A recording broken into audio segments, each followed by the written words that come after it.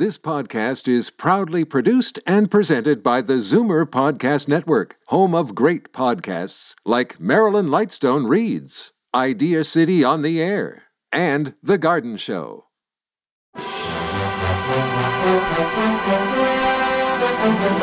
It's Zoomer Radio's Theater of the Mind with Frank Proctor. Open your mind as we fill your head with amazing thrills, chills, and laughs. Theater of the Mind. The best love programs from radio's golden age. Only on Zoomer Radio. Now, here is your master storyteller, Frank Proctor. Well, thank you, and welcome to the show. Continuing our custom of first airing a scary or serious drama, then switching to comedy, first out of the gate tonight is the program Escape. Tonight's show features Jack Moyles as Jeff. Now, he was an American actor best known for starring as cafe owner, amateur detective Rocky Jordan. Escape was radio's leading anthology series of high-adventure radio dramas. It enthralled many listeners during its 7-year run. Actors on the series included William Conrad, Jack Webb, and Barney Phillips, whom we'll hear from in tonight's production. Music was supplied by Del Castillo, and tonight's episode was first aired in 1951, entitled 7 Hours to Freedom. You, finding life rather dull, dreaming again of exotic places, wishing you were somewhere else, we offer you Escape.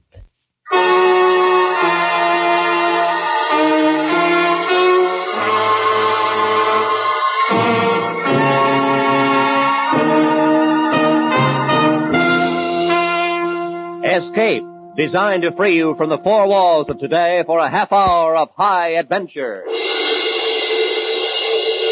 Escape with us now to a small fishing boat off the California coast and a night of terror and death at the hands of a brilliant madman as Bud A. Nelson tells it in his exciting story, 7 Hours to Freedom.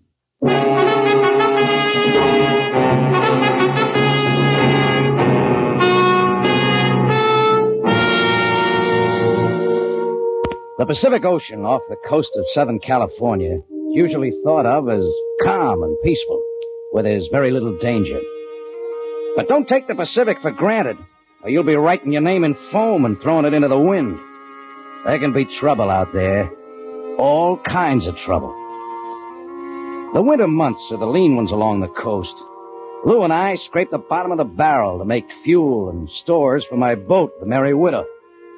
Rigging for mackerel is fishing the hard way. You've seen the mackerel fleet sneak up on the coast. Those ghostly cities of lights offshore. Guys like Lou and myself trying to make a payload with lights and stinking chum.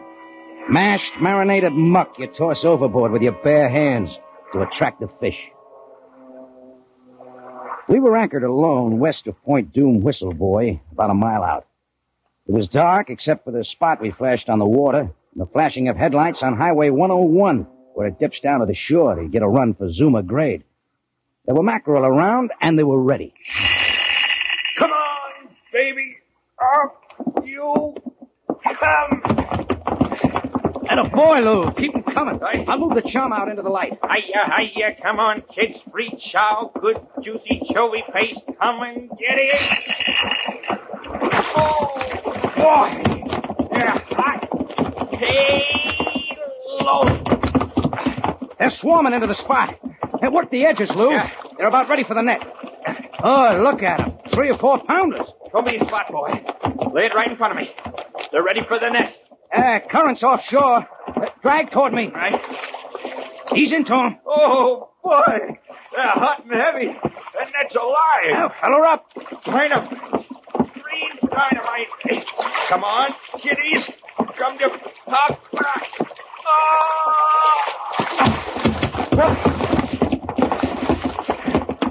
Beauties. Good boy, Lou. Keep them coming. Swamp us.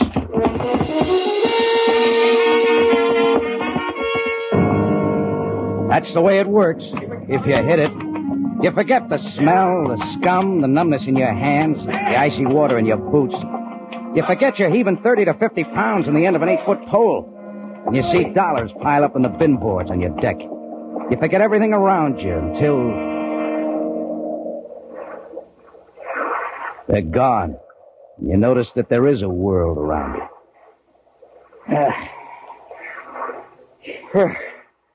There they go. School's out. 2 tons at least. Yeah.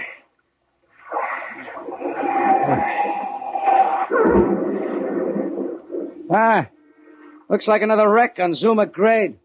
Yeah. Look at the headlights.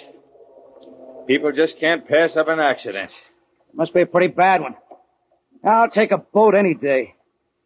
Here, let's get out of here. We can make it back in time for chow. Yeah. 6 fried eggs, seasoned with Tabasco sauce, bowl of chili, and a pot of black coffee. Sounds good to me. Boy, that stuff sure gets cold. Yeah. Get the anchor. Let's get out of here. Fire up. I'm for it.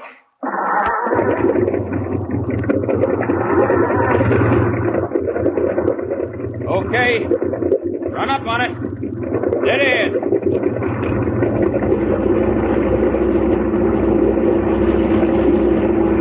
Hold it. What's the matter? Anchor's fouled. Want to back down on it? Feels like rock. Take a turn on the cleat. Let the swell break it loose. Hey, she's really caught fast. Wait a minute, Lou. Give me some slack. I'll back off.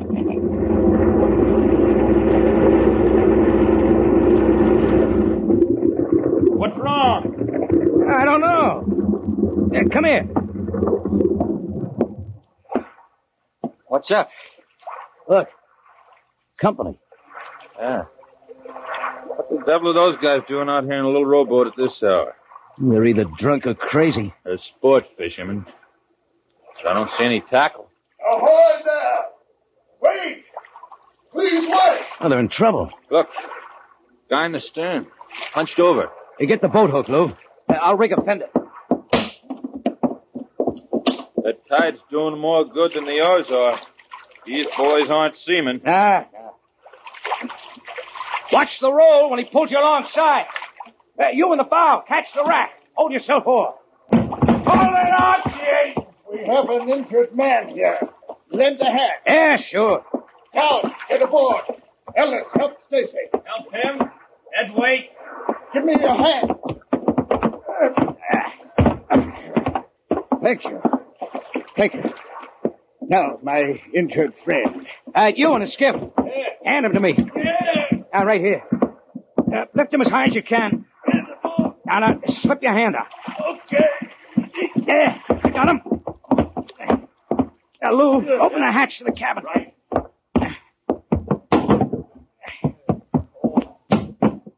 Move that gear off the bunk.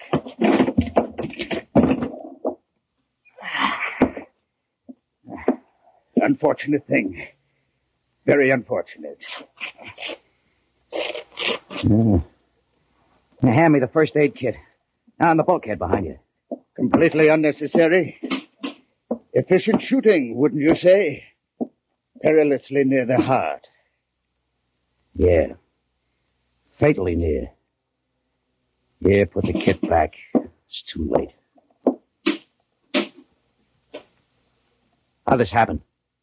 Loaded gun. Yes. Loaded gun in expert hands. This may be pretty funny to you, mister, but I don't think it'll go over very big with the police. The police? No, I suppose not. Poor Stacy. His fourth and final loss. Look, mister, what's the story? Oh, that's right. You came in at the end. But first... What's a gun for? Your protection. And mine. Forgive me, young man, for pointing this at you. I use it only to establish command. Outside. Go on.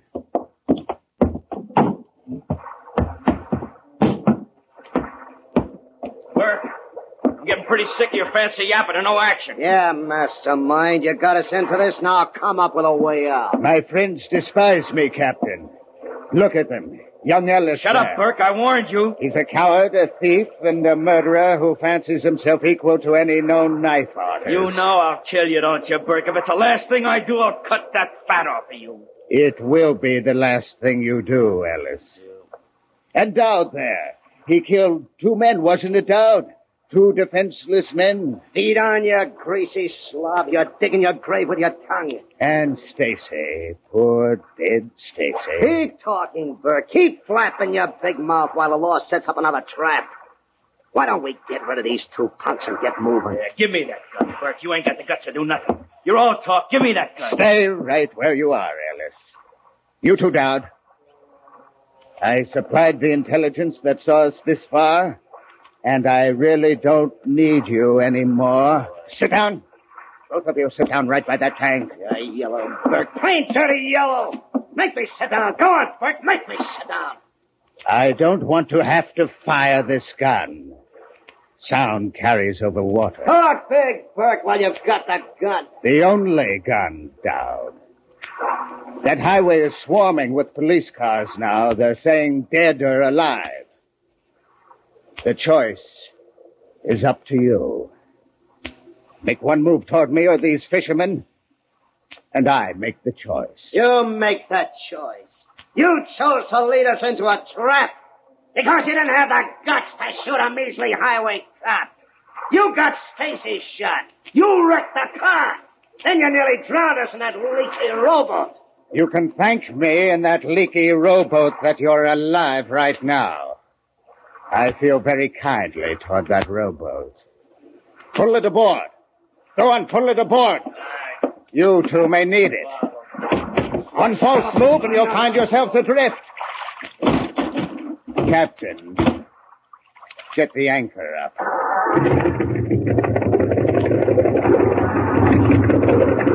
Take in what slack we can get, Lou. The line parts it, parts.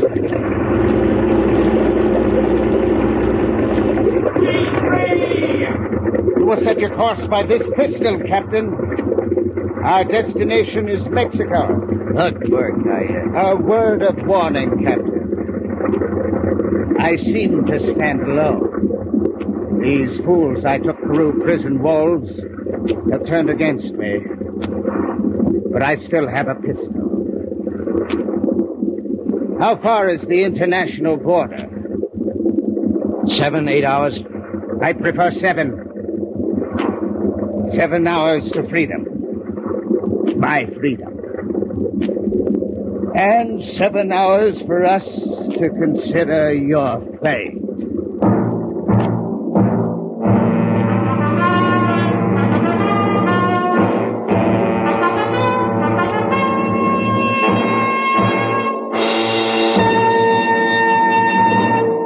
You can start out to count the laughs in the Red Skelton Show, but you'll wind up laughing so hard yourself you lose the count. No question about it, Red Skelton is a very funny man with a very funny show. And this fall you hear Red Skelton every Sunday evening on CBS. Rated a top comedian, Skelton has a special form of humor, a unique brand of madcap hilarity that leaves him gasping. You'll have a grand time. It's entertainment at its best. Be sure to listen to The Red Skelton Show every Sunday evening over most of these same CBS stations. And now, we return you to Escape.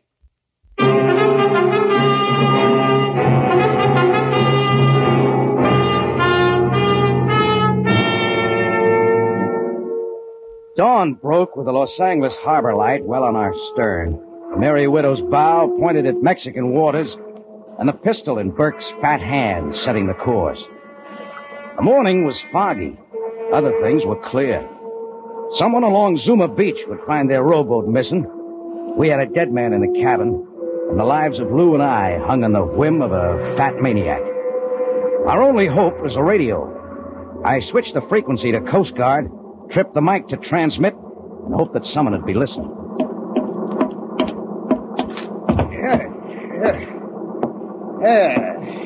It's more pleasant up here on the bridge, Captain. The cabin is somewhat stuffy. What's your master plan for the body? Loathsome things, dead man. Much as I'd like to dispose of it, we can't risk cluttering our trail. Let us hope there will be no more. There needn't be, you know, if you cooperate. Yeah. Yeah, the Merry Widow's at your disposal, Mr. Burke. As long as you hold that gun on the crew, there's no choice but to take you to Mexico. We don't have too far to go. We're just about due west of Long Beach, making 18 knots. You are unduly nervous, Captain. Is it the pistol? Look at our friends huddled together down there in the stern. Planning my assassination, and no doubt yours. You understand the situation, don't you? No. Then I'll tell you. This gun and I are your buffers, your guardians against the plotters back there. In exchange for this protection, you give me transportation. In a few hours, I will be a free man, and I shall go my way alone. Maybe. Radio. The radio. I underestimated you, Captain. Very clever. Well, I tried. I assume I've been broadcasting for some time. You have. Direct to United States Coast Guard. I bow to you. How stupid of me. And you. Up to this point, you've shown some intelligence. These heroics give me no choice. All right, go ahead and shoot. You'll pile into rocks before you hit San Diego. You'll never see Mexico. Lou's no pilot, none of you are. You're right. You are still useful. Resume your course. Look, Burke, you're supposed to be the brains of the outfit. If you're even half smart, you'll get in that skiff and head for shore. You better not be on this boat when the Coast Guard catches up with us. If you are a religious man, Captain, I would suggest that you pray they don't catch up with us. Look, mister, my advice to you is to launch that skiff and hit for the beach. You're a fool, Captain. Until your little stratagem shows tangible results, I wait. And you live. Resume your course.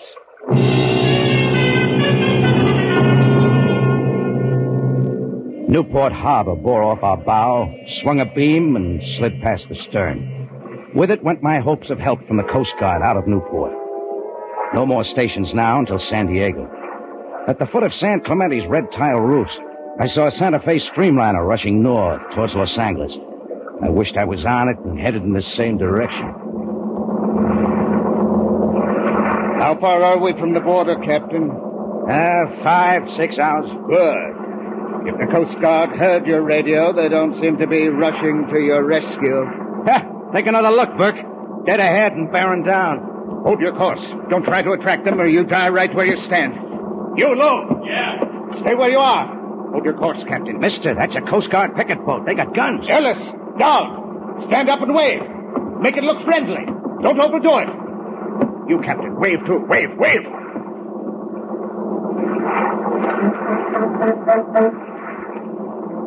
Look at the fools. The friendly fools waving back. We're just friendly fishermen. They didn't even cut their speed. Two herringbone wakes met, merged playfully, overlapped, and faded. With them went my hopes of help from outside. Our only chance now was to get Burke's gun. The fish knives. But they were back on the cleaning chute, neatly racked. I turned to look. Gone. 3 knives gone. My hand rested on the clutch lever, cast bronze, complete with grip and detachable. I had to get that gun. I tripped the key that locked the lever and... Come here. I want to talk to you. Got a deal. I've been expecting this. They're ready to cooperate. You, Lou, down the ladder. Just in case our good captain entertains any rash notions. You will be our hostage. Go ahead. Happy to oblige.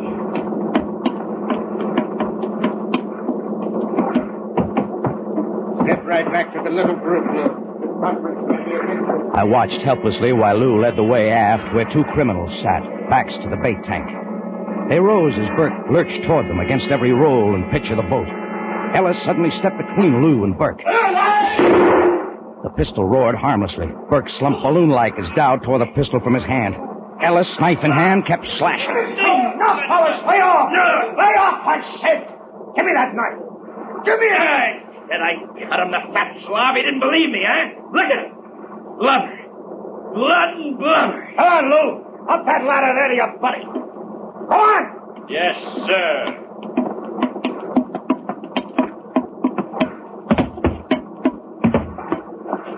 Sit down there and stay put. You, Buster, keep this thing moving. Which way? Like Burke said, Mexico. As long as we come this far, we go all the way.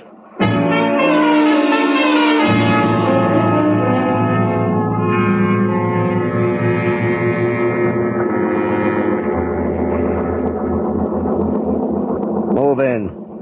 Drive in closer to shore. How close? I'll tell you how close. Hey, now, wait a minute. I'll pick out a spot to beach the skiff. Then we'll move back outside the 3-mile limit until dark, so that Mexican patrols can't find us. Ain't that nice? In the dark, I move in as close to shore as I can, and you go ashore in the skiff, and I head back up the coast. Just like that, huh? Well, Buster, you better pick a good spot to make a landing, because you're going in with us. Going in with you? What about this boat? Leave it and the Mexican authorities. You're gonna drive this boat right up on the beach, that's what, right up on the beach. Wreck it? Look, Dowd, we draw close to 10 feet of water. We'll ground a city block offshore. So what? I can swim. Got nothing to worry about. You ain't gonna need this tub no more. Look, Dowd. If we beach this boat, we mark the spot where you go ashore. But put in by skiff and you won't attract any attention. My radio's shot. It's 2 hours run back to San Diego. I can't holler anything that'll hurt you. It ain't 2 hours to Mexican cops. I can't go to Mexican cops. I haven't got a clearance. I'm not going to put into a Mexican port and have my boat impounded, am I?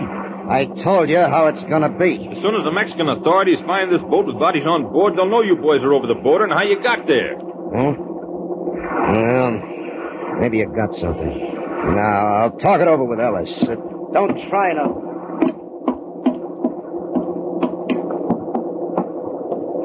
Lou? Yeah? I'm going to fake engine trouble. The master switch. One of us has to get down to the engines. The short hose on the manifold cooling system. Port engine side, saltwater intake. Yeah? It's our only chance. Disconnect it. Foul the bilge pump screen. Flood the bilges? Yeah. We risk fire, but it's our only chance to frighten them guys into the skiff. Cut it. He's coming back. That's the way it's gonna be.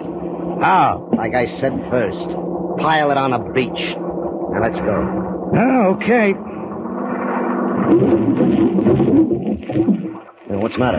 Are you okay up there, Dowd? Well, no. Just quit. We've been beating these engines. She's hot. Get it going. I'll have to get at the engines down below. No, you don't. Step on the starter. Come on, try it. It's hot, I tell you. 180 degrees. Well, look for yourself.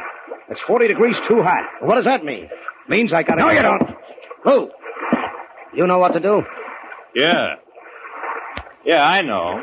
Check the oil filter first, and the screen ahead of the pump. Wait a minute, you. Okay. Try it again first. Go on.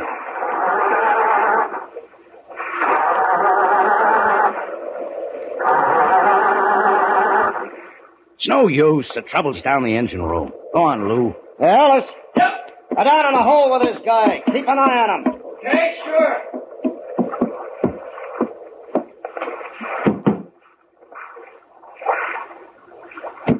Come on. Come on, you hurry it up down there. Tell him to try it now. I found the trouble. Tell him it's fixed. Hey, try it now, he says.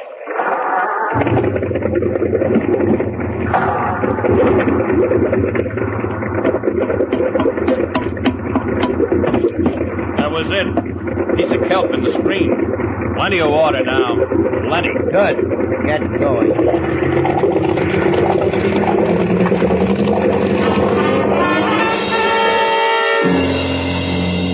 Plenty of water. All the salt water that should be flowing through the water jackets of 2 big exhaust pipes pouring into the bilges.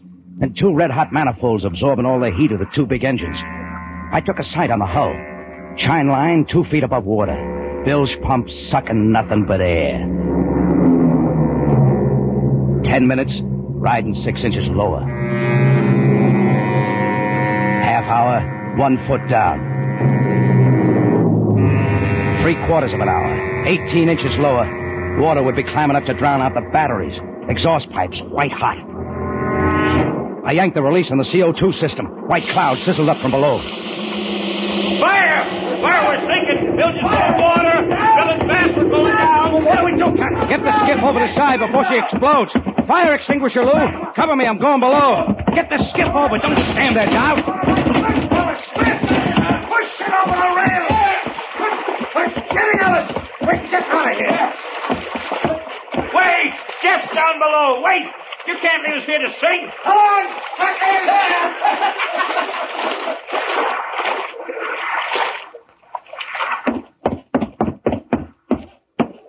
You all right down there, Jeff? Rats left us. I'll be right up. Phew. We nearly overdid it. Wood was smoldering. You're telling me. Battery's wet? Inch to go. Oof. Boy, that manifold was hot. Nearly didn't make it. Look at our friends beat water. Yeah, this proves the story about rats and sinking ships. Yeah, come on, Lou. Up on the bridge.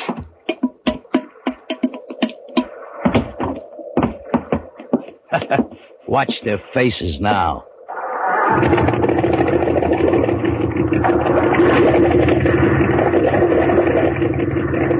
Hey, did you drop the bilge pump back in the well? No, we need that water in the bilges. Boy, we throw a wake like a little Queen Mary.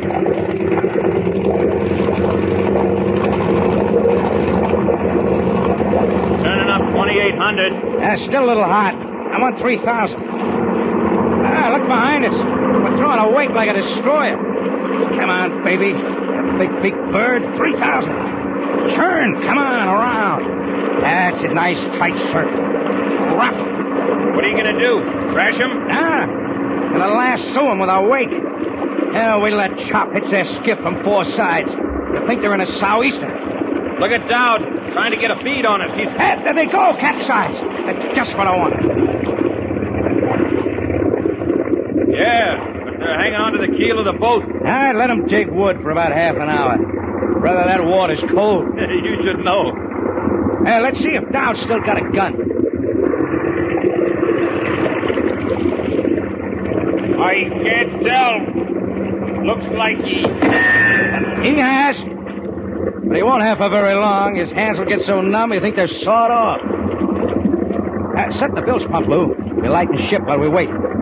Oh, and on your way back, break out that bottle of Johnny Walker, huh? Might as well enjoy ourselves now that we got them guys where we want them.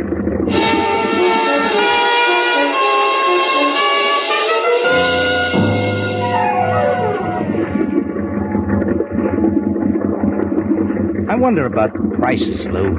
Mackerel? $42. No, I didn't mean that. I meant bounty. Reward. The state of California owes us quite a little dough.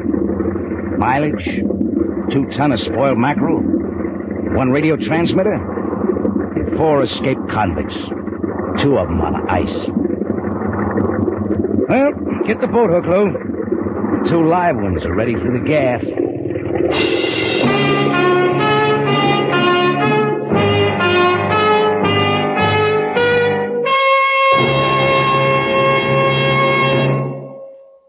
Escape is produced and directed by Norman MacDonald. Today we have brought you 7 Hours to Freedom by Bud A. Nelson, with Jack Moyle starred as Jeff. Featured in the cast were Stan Waxman, Jack Crucian, Barney Phillips, and Lou Krugman. The special music for Escape was arranged and played by Ivan Ditmars.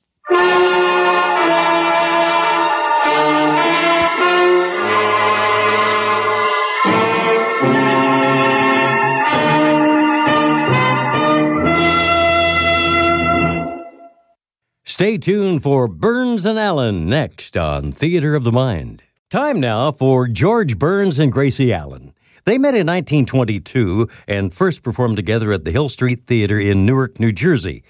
They continued in small-town vaudeville theaters, married in Cleveland in 1926, and moved up a notch when they signed with the Keith Albee Orpheum Circuit back in 1927. George Burns wrote most of the material and played the straight man. The Burns and Allen team was not an overnight success. We were a good man-woman act, Burns said. Their career changed direction, though, when they made their first film. In the early days of talking pictures, the studio eagerly hired actors who knew how to deliver dialogue or songs. Well, Burns and Allen earned a reputation as a reliable disappointment act. That's an example of someone who could fill in for a sick or otherwise absent performer on a moment's notice. So tonight from 1943, George gets conned into playing Santa. Well, hello. Come right in. Oh, George, we've got company.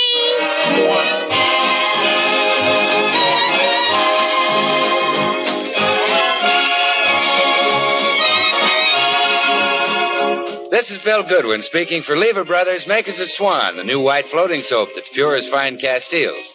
Well, it's Tuesday night again, time for another pleasant visit with George Burns and Gracie Allen. Our guests, the MGM star Charles Lawton and his charming wife Elsa Lanchester, Jimmy Cash, and Felix Mills and his orchestra. And now meet the people who live in the Burns house, George and Gracie.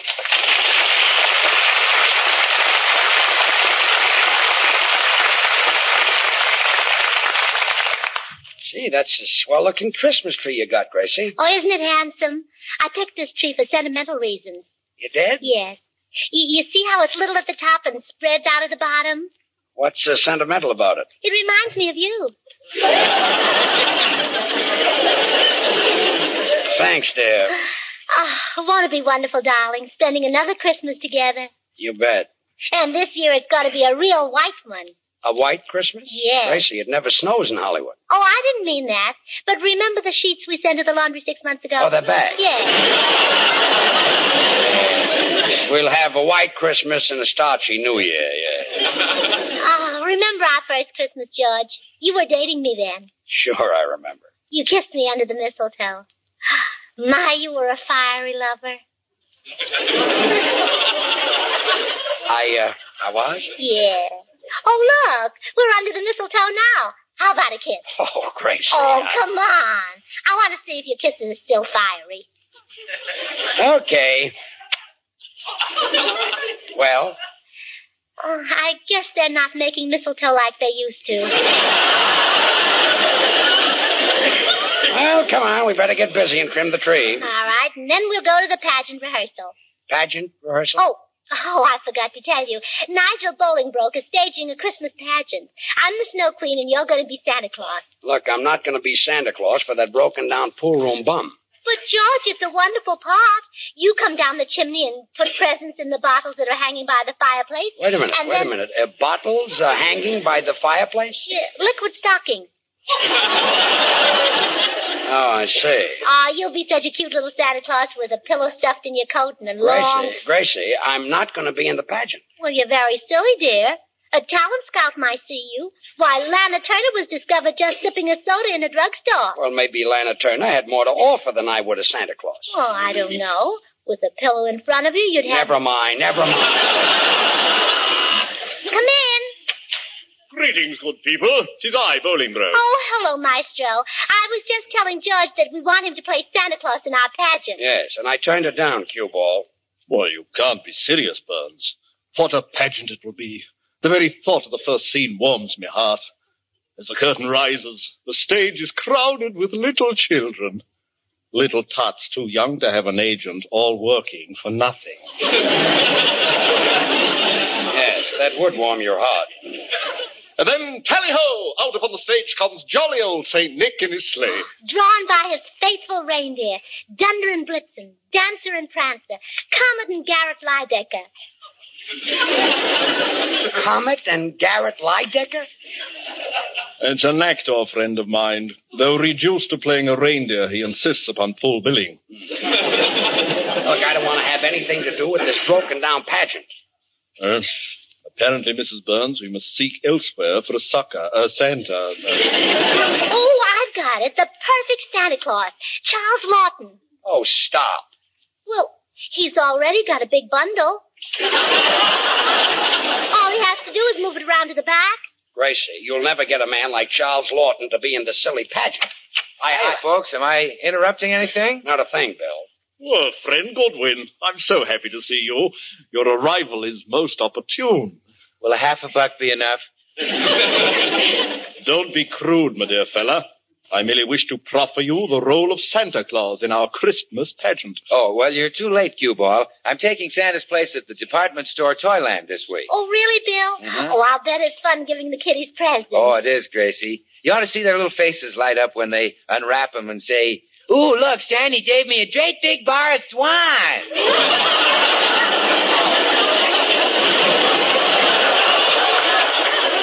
That's the present. Well, sure, George. Swan, the new white floating soap, is a present for the whole family because it's 4 soaps in one. The soap for your hands and face, a wonderful soap for bathing the baby, and perfect for dishes and light laundry. 4 swell soaps in one, a great wartime buy. Well, Bill, what if a little girl asks for a doll? Oh, Bill has a special bar of Swan that says Mama when you break it in two. Well, the little girls like to climb up on my lap and have me tell them how to wash the dishes with Swan. I tell them about those long-lasting Swan suds, and I tell them that Swan is so mild and gentle they don't have to worry about rough dishpanny hands. They like that, huh? Oh, sure, fascinates them. Why, yesterday a little girl named Nancy sat in my lap for a half hour. Well, is she big enough to wash the dishes? Well, I think so. She's 22. Oh,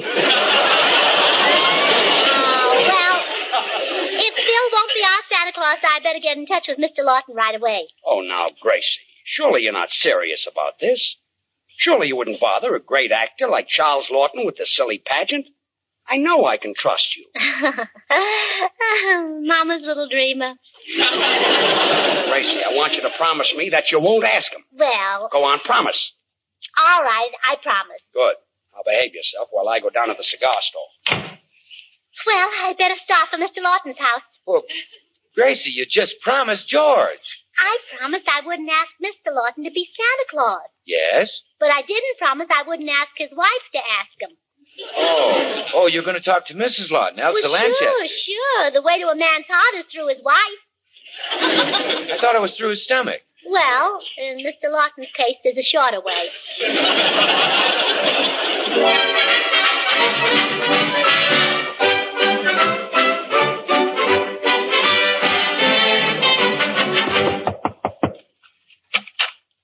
Why, Gracie. Hello, Elsa.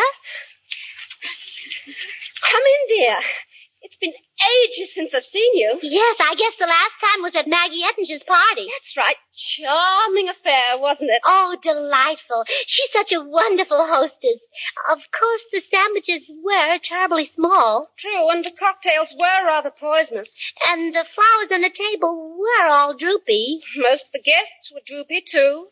Yeah, and Maggie had on the same dress she's worn at the last 3 parties. The last 4. But it really was a charming party. Oh, delightful. Well, I better get down to business, Elsa. Do you think Charles would like to play Santa Claus in a Christmas pageant? Santa Claus? Yes. It would be a nice change from his movie work, and I know how tiring that can be. What do you mean? Well, George and I saw him in a picture not long ago, and I remember saying, George, Charles must be working too hard. He doesn't look well. What picture was that? The Hunchback of Notre Dame. Yes, he did look a bit seedy in that one. But he looked fine as Santa Claus. Why don't you have George play the part? Well, I asked him to, but he wouldn't do it. You mean he refused? Uh-huh. But that's ridiculous. It's absurd.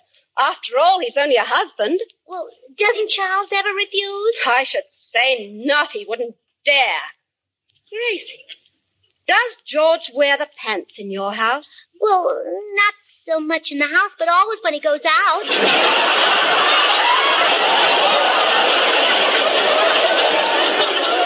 I mean, is he boss? Oh, sure. You've obviously let him get out of hand. Can't you control him at all? Well, George was pretty well under control the first few years we were married, but then my mother left. But, Gracie, the wife must be boss. For example, Charles serves me breakfast in bed. Does George do that? Oh, no. He makes me come down to the table before he serves mine. What about closing the windows and turning the heat on in the morning? Oh, well, I've been doing that recently. It's icy cold in the room when we wake up. All the more reason why you should make George do it. Oh, I don't have the heart, Elsa. He lies there and looks at me so pathetically with those 2 big blue lips. You're too soft, Gracie. Be like me. Keep Charles under your thumb. My, I lay down the law and he obeys it. Gee. I crack the whip and he jumps. Really? Absolutely. And to prove it, I promise you that Charles will play Santa Claus because I'll order him to play it. Oh, you're sweet. So full of the real Christmas spirit. Come on, let's go up to the attic. There's a red flannel nightshirt there that I made him stop wearing. It might do for part of the costume. Well, why did you make him stop wearing it? Oh, bad for my nerves. He looked exactly like a burning building.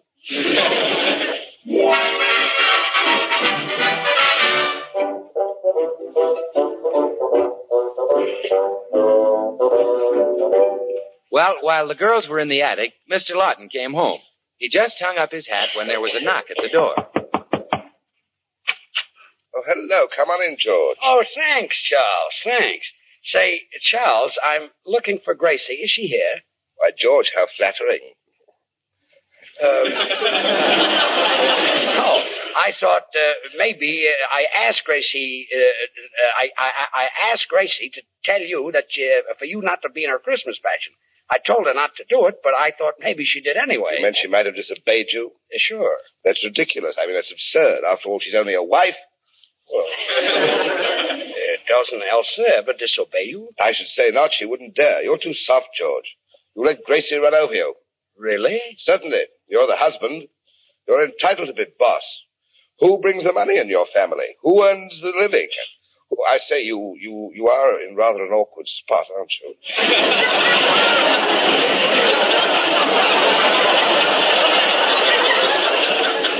Yes, I guess so. Believe me, I keep Elsa under my thumb.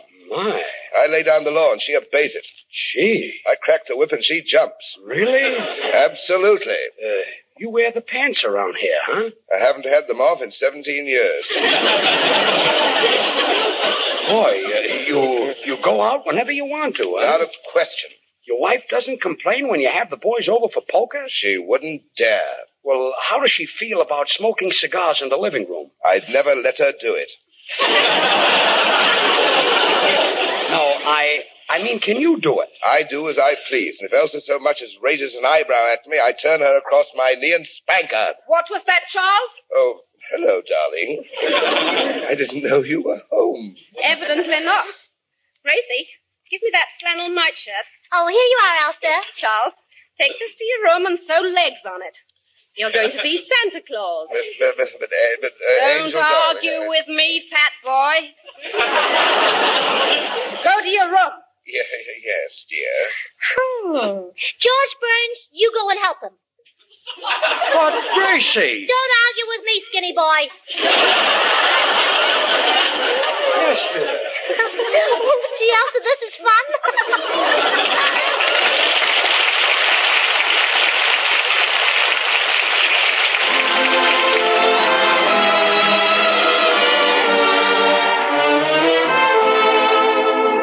Here's our popular young tenor, Jimmy Cash, with Felix Mills in the orchestra, and an old favorite that's coming to the fore again, a ballad called Home. Jimmy?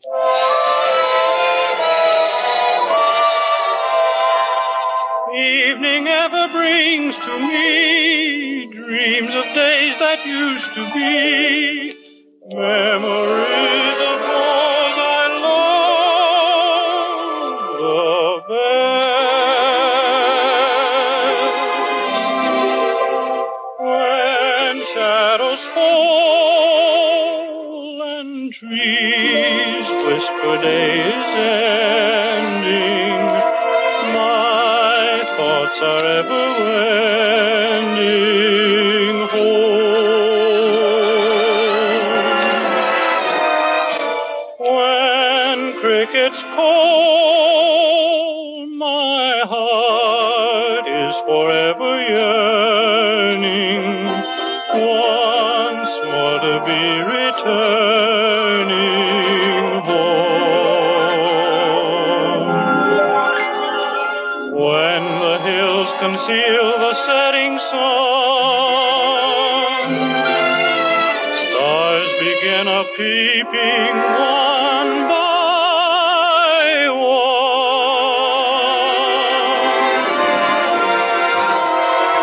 Night covers all, and though Satan may forsake me.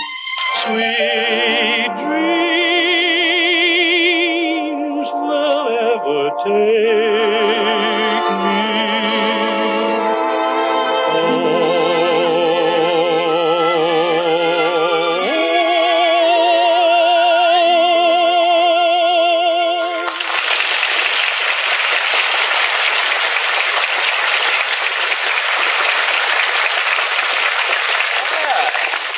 Well, Mr. Lawton, so you don't wear the pants in your family after all. No, George, I confess, I wear the girdle.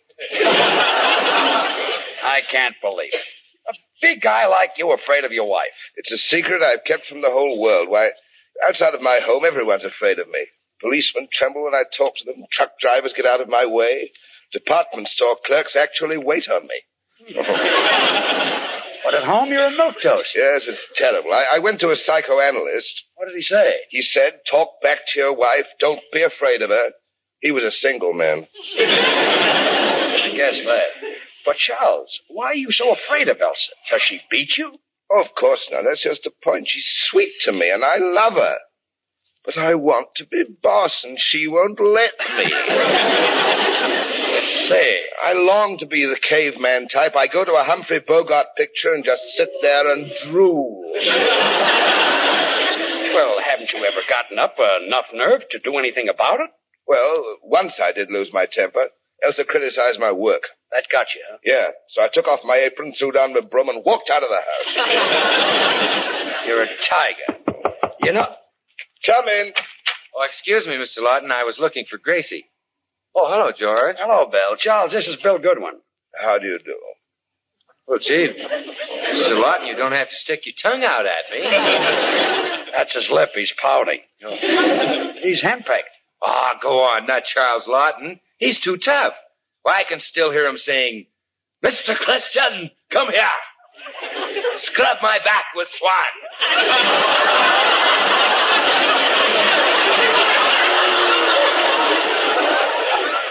I don't recall that.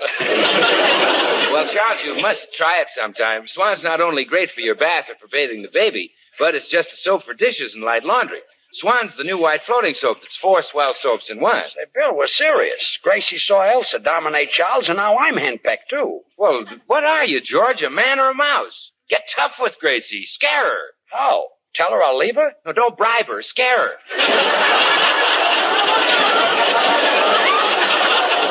Bill. Listen, I'll tell you how both of you can scare your wife. How? Tell him you won't let him bathe the babies with Swan. What baby? Well, any baby. Oh. Swan's great for all of them. Doctors recommend it because it's pure as fine Castiles, and it's so mild it's kind even to a little baby's tender skin, which, incidentally, is a tip-off to the fact that it's swell for your hands and face, your complexion. Say, Charles, maybe we should try to scare our wives. You're right. If we're ever going to get the upper hand, now's our chance, while there's a shortage of men. Right. Now you're talking. Once and for all, end that myth about the better half. We will. There's no such thing as a better half. Both halves are equally good. Sure. So when you break Swan in two, put half in the kitchen and half in the bathroom. So long, Bill. You can put your half in the bathroom for your tub or shower. Out, Bill. Or you can put it in the kitchen for the dishes or light laundry. Out. George, let's go in there and pin their ears back. Okay. We'll show them who's boss. You said it. We'll scare the life out of them. I'll say we will. You go first. Well, we better go in together. You're right. United we stand. That's the stuff. Nothing can stop us. Now you're talking. We're husbands on the warpath. That's us. Let's have a drink first. That's a good idea. One quick one to give us nerve. Yes, I'll cut some lemon and put on the teapot. Oh, never mind that. Let's go in and get this over with. Right you are. It's now or never. Sure. Our wives can't push us around. I'll say. Men are meant to be masters, not women. Right. Do you think we'd better arm ourselves? Oh, come on. We're not afraid of them. Remember Captain Bligh. Very well. Are you with me? Yes. Let's go. Good. Mrs. Lawton. Mrs. Byrne. Yes, dear? Yes, dear. Sit down. Sit down. We are sitting. And stand up.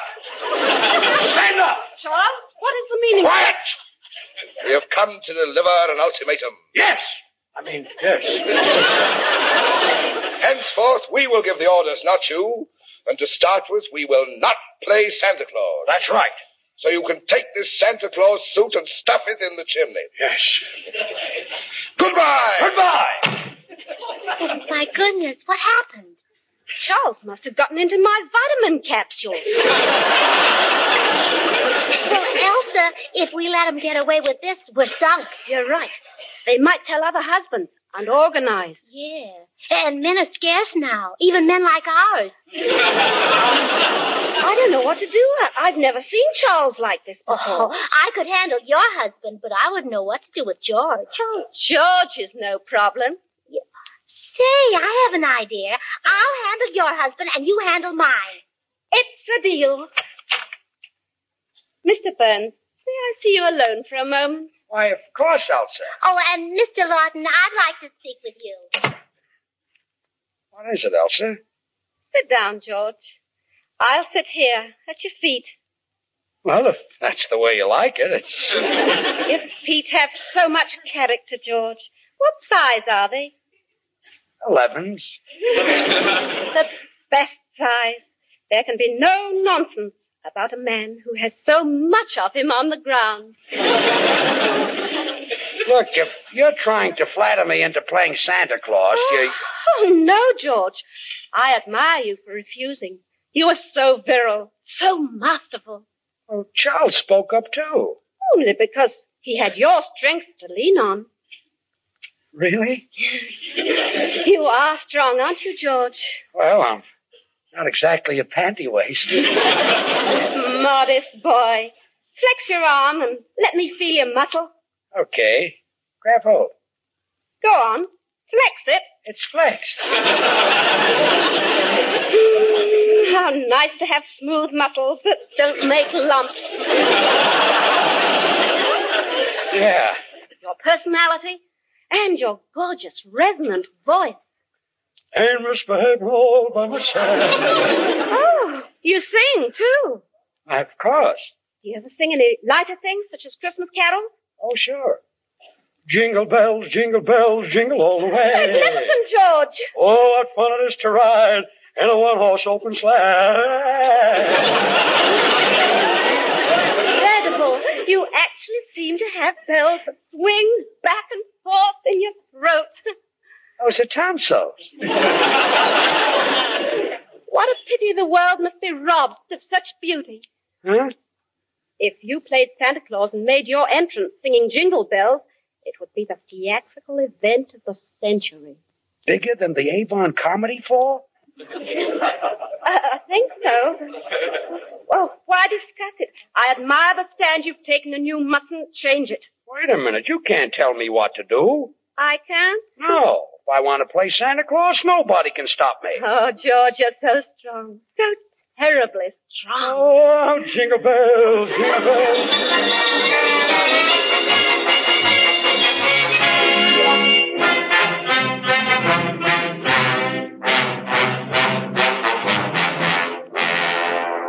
And so, Mrs. Burns, if you have any notion of wheedling me into the part of Santa Claus in your moth-eaten pageant, forget it. I won't do it, and that's final. Then I may as well go? You may as well. All right. I won't bother you anymore. May I have a picture of you to take with me? You women seem to picture me. Yes. And if it's not too much trouble, please sign it. To Gracie, from the greatest actor of all time. Oh, it's no trouble at all, my dear. But do you really think I'm the greatest? Oh, certainly. I've seen lots of actors, but you're head and shoulders and so on and so forth above them all. Well, very well. Here's your picture. But you didn't write from the greatest actor of all time. It's stamped on all my pictures. Oh, my, you're handsome. I can't understand those silly people who stand in line for hours to see an Errol Flynn movie. I wait until one of your pictures is playing, and then I go right in and pick out the best seat in the house. I had no idea you were such a devoted admirer. Oh, I'm not the only one. You know, I saw a revival of Henry VIII not so long ago, and when you played one scene, the whole audience was in tears. The scene where I was a feeble, broken old man. No, the scene where you took a big bone with lots of meat on it and threw it to the dogs.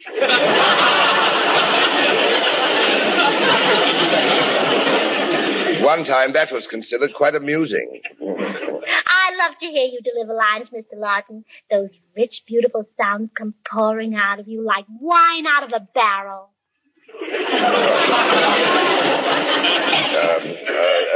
Thank you, I think. Mr.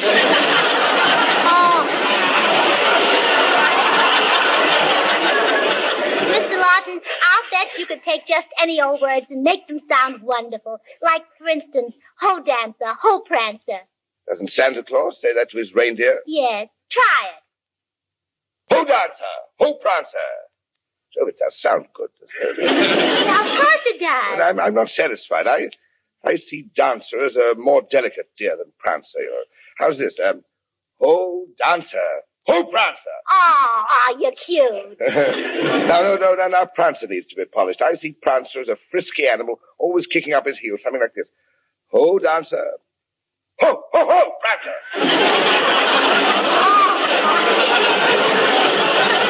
Oh, what a pity that such a great performance should never be heard. But it shall be heard. I insist that it be heard. Oh, you're so masterful, Charles. I guess I'll have to give in. Well, Gracie, your problem is solved. George is in there, and he's agreed to play Santa Claus. What? Over my dead body?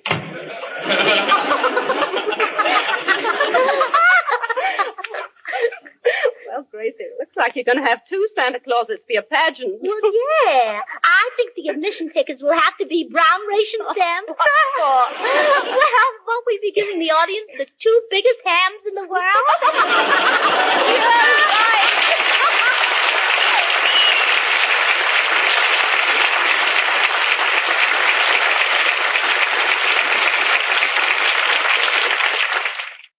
Say, George, you know who our guest is next week? John Garfield. Oh, swear. Oh, that poor boy. He's always been throwing into prison. Oh, yes. They throw him into prison for $30,000 a week. Say, do you think we can spring him in time for our show? I'll talk to his agent. Merry Christmas, everybody. Merry Christmas.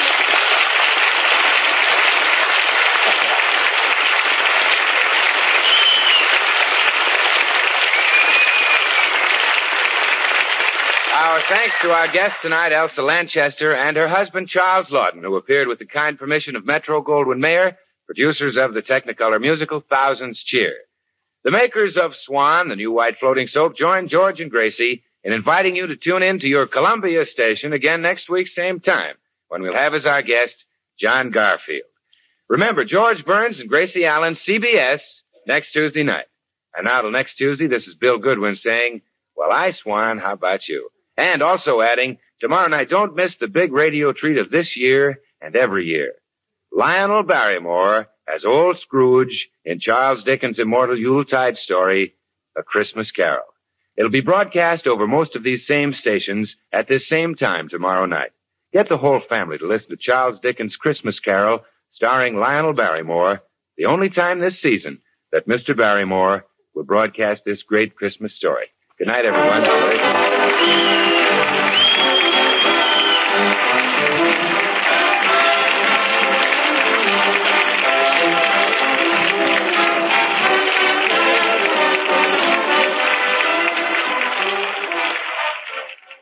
Thank you for listening. Tomorrow night, it's Dragnet, followed by Duffy's Tavern.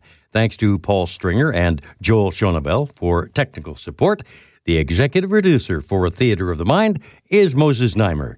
I'm Frank Proctor. Have a great night. This podcast is proudly produced and presented by the Zoomer Podcast Network, home of great podcasts like Marilyn Lightstone Reads, Idea City on the Air, and The Garden Show.